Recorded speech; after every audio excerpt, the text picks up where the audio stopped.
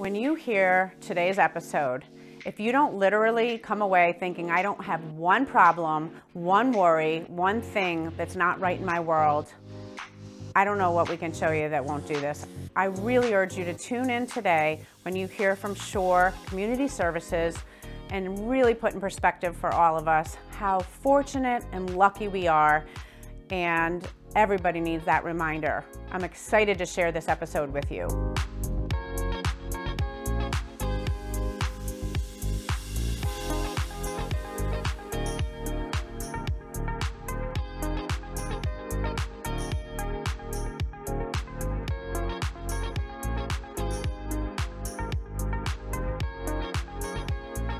Oh, Meredith, thank you so much for the idea to have us out to Shore Community Services today. That was so special. Would you give our listeners a little bit about how that fabulous organization got started? Absolutely. So 71 years ago, my grandmother started Shore in her basement. She started it because my aunt was diagnosed with microcephalia, which meant that she was severely intellectually disabled. And the doctors told her to take her to an institution. And my grandmother said, absolutely not. I'm a college-educated woman and I'm a teacher, so I'm going to teach her myself. And word caught on in Evanston. And so the school grew, and it grew out of her basement into a church, and now it's in multiple training centers 71 years later. So what a massive legacy to live with, to almost feel as if, boy, am I doing enough good when you have close, family members, your grandmother who you grew up with, and I know was so impactful in your life, doing something that was so monumentally different at the time, not run by women at the time, and has a legacy that's 71 years old. That's pretty incredible. Tell us what role you're taking on next. I got involved in the board a couple years ago and really saw the need for change. It's kind of my background is in leadership and change management, and looked at it and went, we're doing the same things over and over again, and it's kind of time for us to move this forward if we want to continue on for another 70 years. And I don't really think that I appreciated all that my grandmother did at the time when I was younger. She was just grandma. And now I look back and go, wow, she was really a trailblazer. And so what am I going to do to live up to her legacy? And so I will be starting on as board president in June. So I'm kind of working my way on the board right now. I'm vice president of the board and working very closely with the current board president. And we're kind of changing things up a little bit, getting people more engaged and getting more young blood into the culture. Okay, so let's talk about the numbers, because the old no margin, no mission. Walk me through your operating budget, just at a high level. Okay, so we have a budget of $7 million. Right now, the bottom line is we're a little underwater, not a ton, but a little underwater. And we're looking at it more of a business, taking more of a business strategy to the organization rather than a nonprofit. Okay, so let me walk you through this. I think if I heard the numbers right, $7 million operating budget, and 80%, we'll just use round numbers, 80% is subsidized by the government. Correct. Okay, so that leaves us with about $1.4 million, and we're just doing round math here, which is about, we'll just call it $100,000 a month that you've got to bridge the gap on. And the way, as I understand it, in a 501c, you bridge that gap is through grants or donations. Are there any other ways you can bridge the gap? Those are the big two. Okay. So you basically have $100,000 a month, or $50,000 a week, or $10,000 a day, or $1,250 per hour that your board and your president need to kind of be chipping away at. You can see why it's a little bit stressful. Okay. Kind of daunting, but if you really break it down like that, let's think about it in terms of business. So when you build a budget in our business, we think about our whale accounts. Are there any big donors? And I was always taught that the first check that the person writing a check gives is not their best check. So are there any donors you have, or families or family foundation that are present or not present, that you could go back out to as the new board president and make a different pitch that would allow you to bridge that gap faster? It's just something to think about. The next thing is, you can get the old $10 from, I'll do the math, 10,000 people, or $100 from 1,000 people, or look at it in a way where, how are you really breaking that budget down? No different than our business where we focus on the 80-20 rule. 80% of our revenue comes from 20% of our customers. So why couldn't that work in 501c? Does 80% of that million four number, could that come from 20% of the donors? It could. Do you have any big guns that through the right nurturing, the right relationship development, going to them and asking them for their ideas about how, I look at this so simplistically, and I don't mean to make it simple, but a lot of the ways we've always grown our companies is by going to our customers and asking them, what would it look like if their biggest problem was solved? And I think many of these family foundations have the same issue. They've got a lot of money to deploy, but they want to attach it back to things that are meaningful to them, that are going to provide value, that they're good to talk about, that they feel good about. They've earned a lot of money or amassed a lot of money, whatever, however they got this money. They want to deploy it onto things. And SURE is doing so many good things. In my opinion, it's like you may not be marketing all that good enough. I would agree with that assessment. We do have a couple of family foundations that are very loyal and contribute every year, and every bit of it is appreciated. What we need to do is branch out more. We need to get more visibility and show more people what we're doing, the good that we're doing, what we're employing, especially as children age out of the system. So, what do you do with your child once they've hit, I believe 19 is the cutoff. Once they've hit 19, what do you do with your child? And that's why we're focused on job training and focused on, really giving a community. And, I start with, my grandmother started this out of a labor of love, and it's continued with a labor of love. If you talk to any of the associates within the organization, they're there because they love the clients. They're not there to make $1 million. They're there because they truly love their jobs. They go home and they feel fulfilled. So how do we get that message across to the masses that you could feel just as good by donating? I think that it's what you just said so important, because in a way, like, I've known you for 30 years, and the only time I've ever heard about SURE is through you. And that's a missed opportunity for the organization. And I know you're reinventing and retooling and all of that, but you have 2.5 people for marketing at your company, which I think is pretty robust, really, when you think of a small organization. But are they doing the right marketing? So is it relevant in today's term? And what's the marketing plan look like? So, maybe a quarter of their job is to know about everything about these family foundations. When are their birthdays? When are their anniversaries? When are we sending them cards? Things that are important to them. Just that ongoing relationship management, which takes somebody focused on it.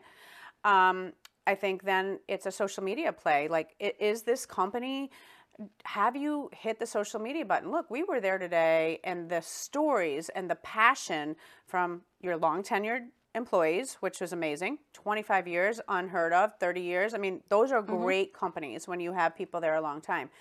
But do they recognize, and I get on you a lot about this, that, a lot of times I think you're quick to say, like, I'm not in sales. You are in sales. Every person at every company, no matter what the role, is responsible for business development. It doesn't look like what I do, which is go to dinners and plant seeds all day.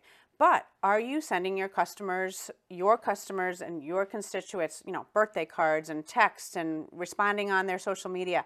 There's so many ways that are actually so much easier than they were 30 years ago for us to touch our, important people. So I would really have you think about the marketing. That's 2.5 employees. I felt like it was really, really generous in a company of that size. But are they doing the right stuff? Meredith, thank you. What an opportunity. We're so excited that you had this idea to tell the story. And guys, now I'm going to do something we haven't done before. We're going to go over to SURE, and we're actually going to walk through their facility and see the people. and they're going to tell the story best, really how I can help Meredith brainstorm and continue to be involved as she goes down this journey, and Alexis, and really get all of you to see firsthand what this fabulous place is about and see how you can get involved. Because you know what? There's nothing more important than all of us being grateful, giving back, and this is a wonderful opportunity at shorecommunityservices.org to get involved. Thank you so much for having the Lady Boss podcast over to Shore today.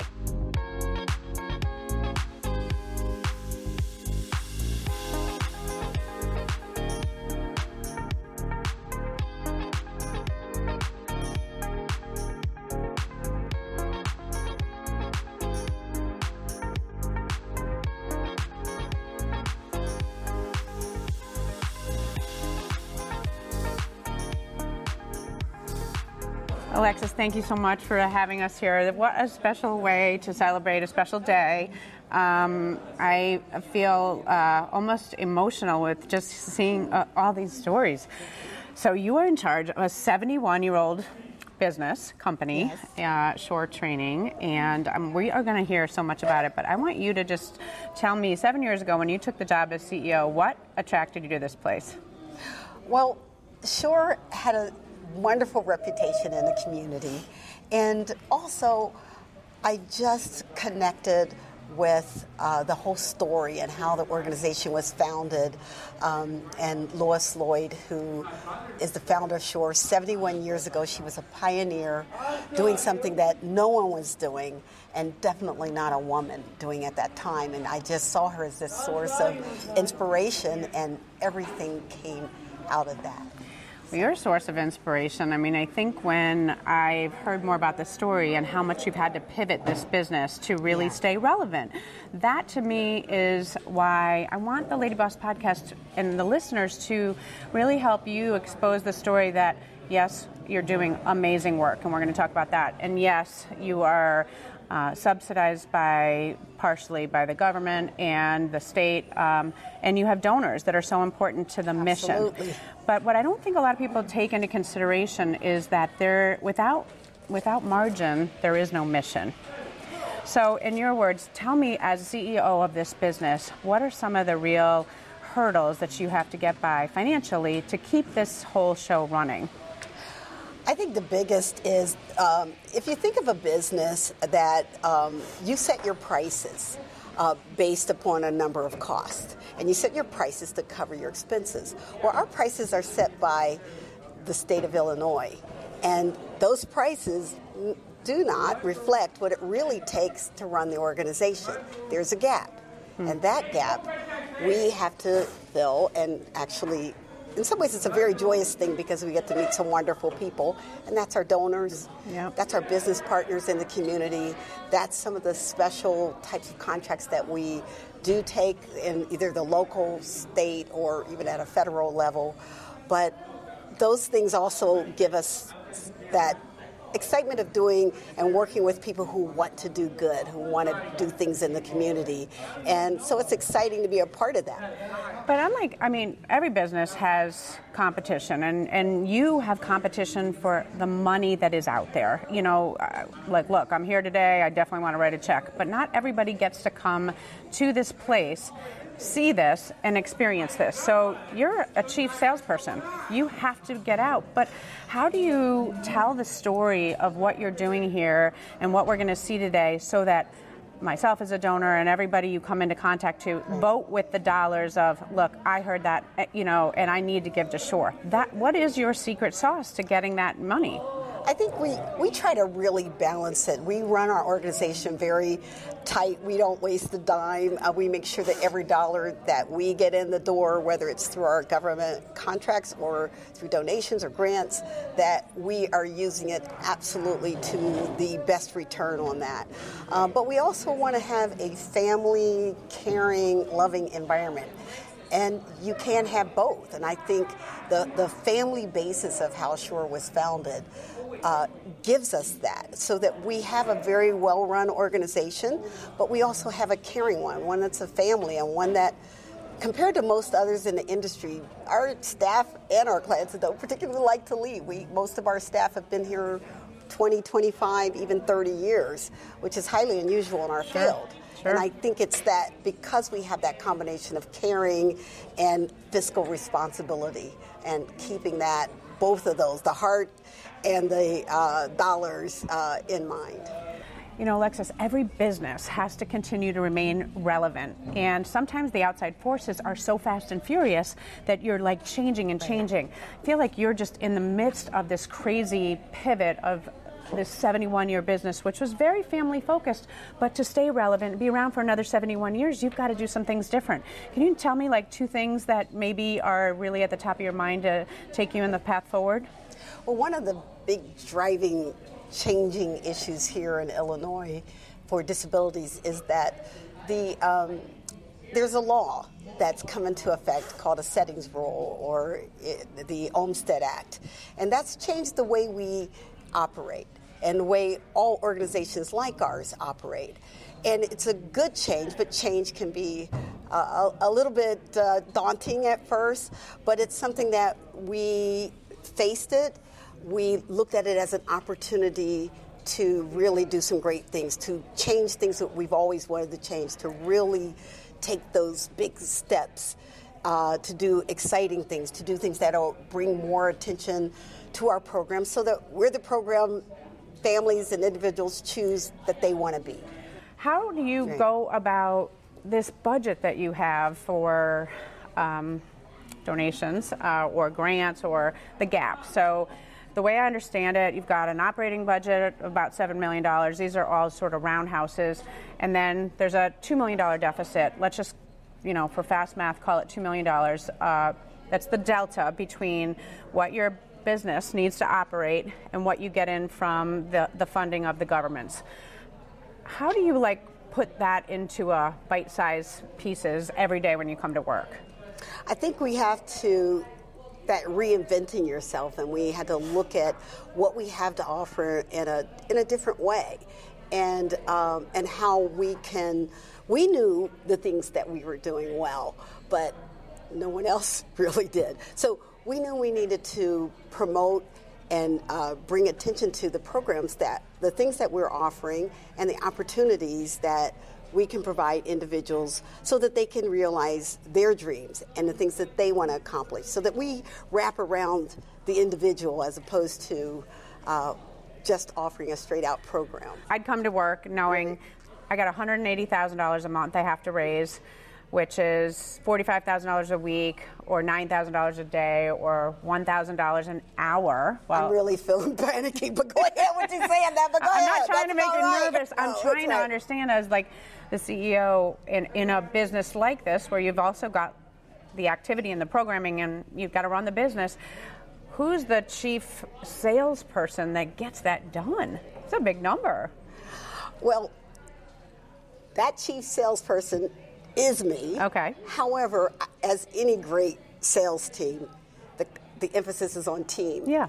And so for me, I have a staff of our development and fundraising and marketing staff, very small. It's actually 2.5 people.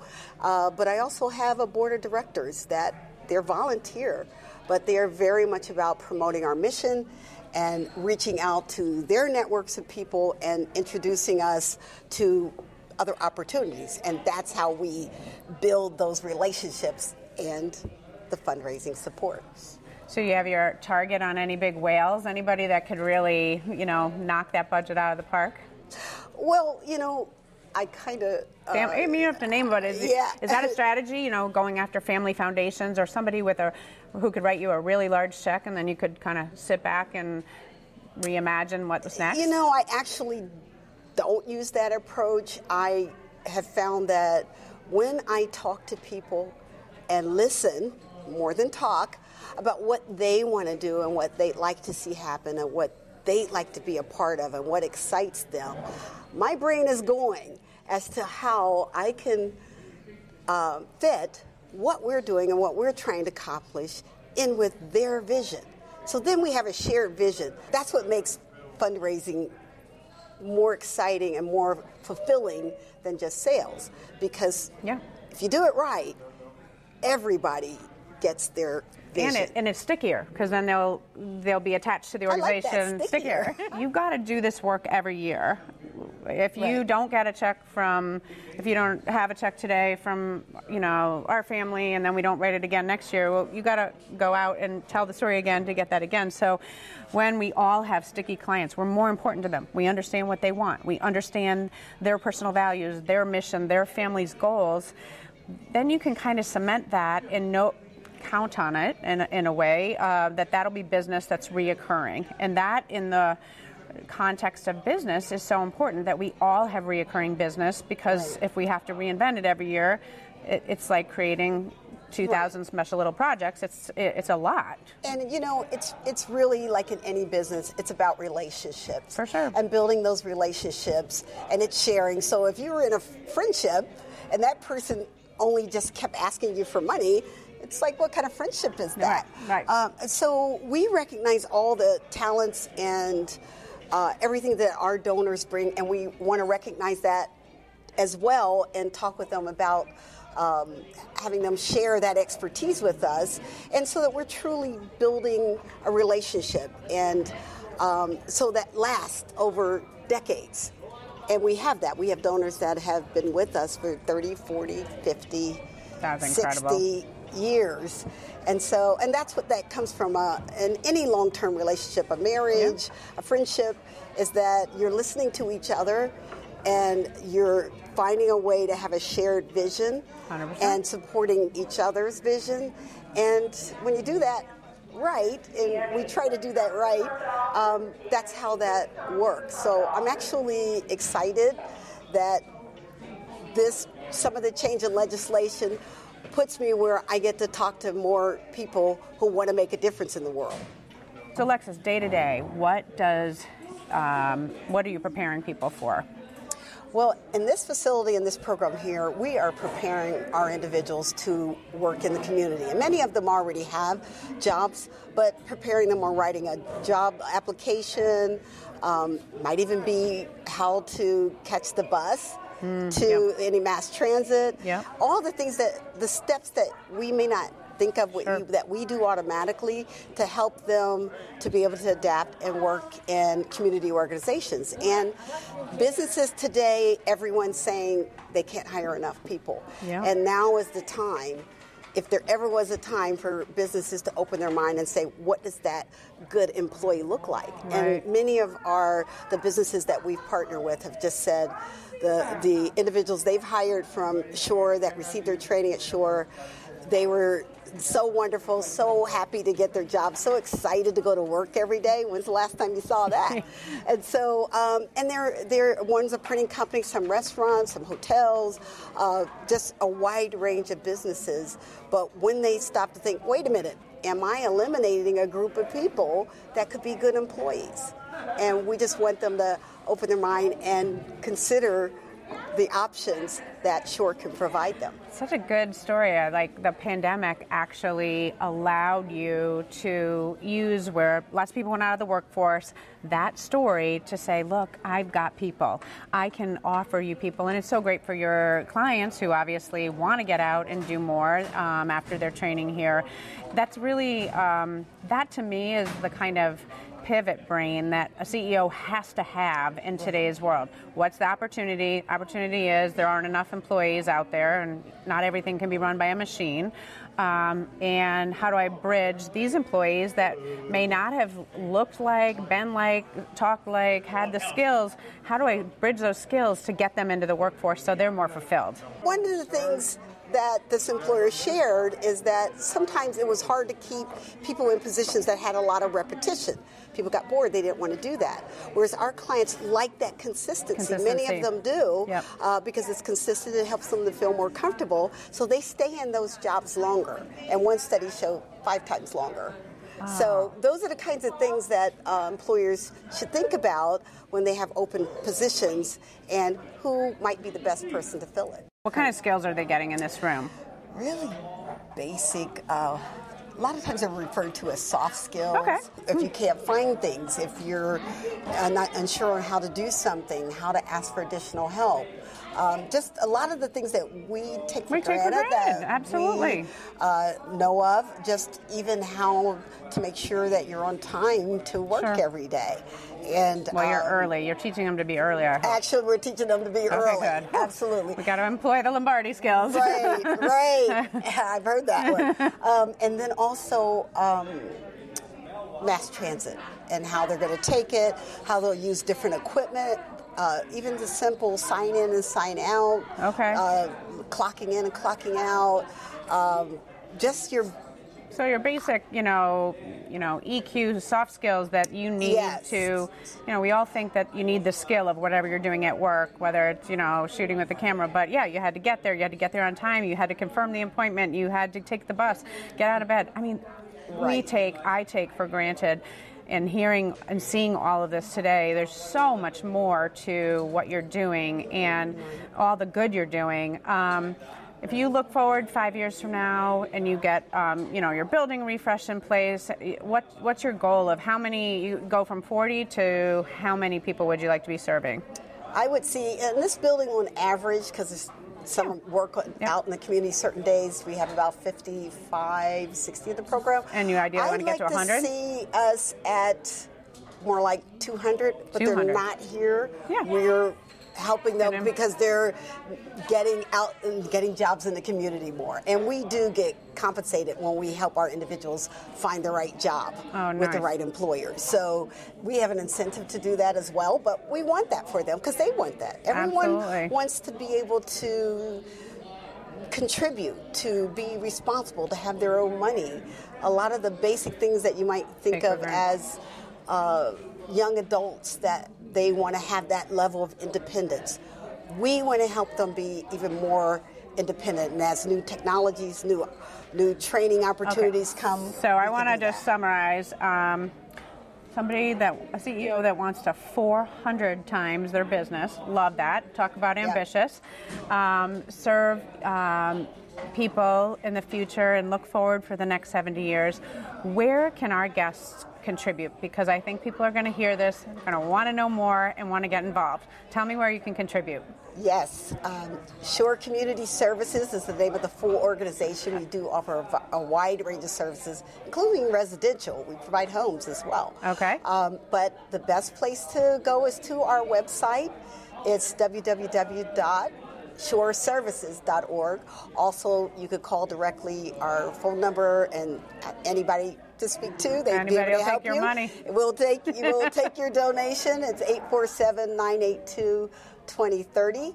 And we will be able to help you that way, and you can do it over the phone. We do take cash, credit card, stock, donor advice funds, pretty much every way that you can think of to give, and anything that you'd like to donate, property, whatever it is, we'd be happy to work with you to receive that donation. Well, that's the flexibility I've seen today. I think you're running an amazing organization, and talk about inspiring leadership. Thank you so much. Oh, thanks a lot, What Courtney. an awesome day. Yes, it was. Thank you.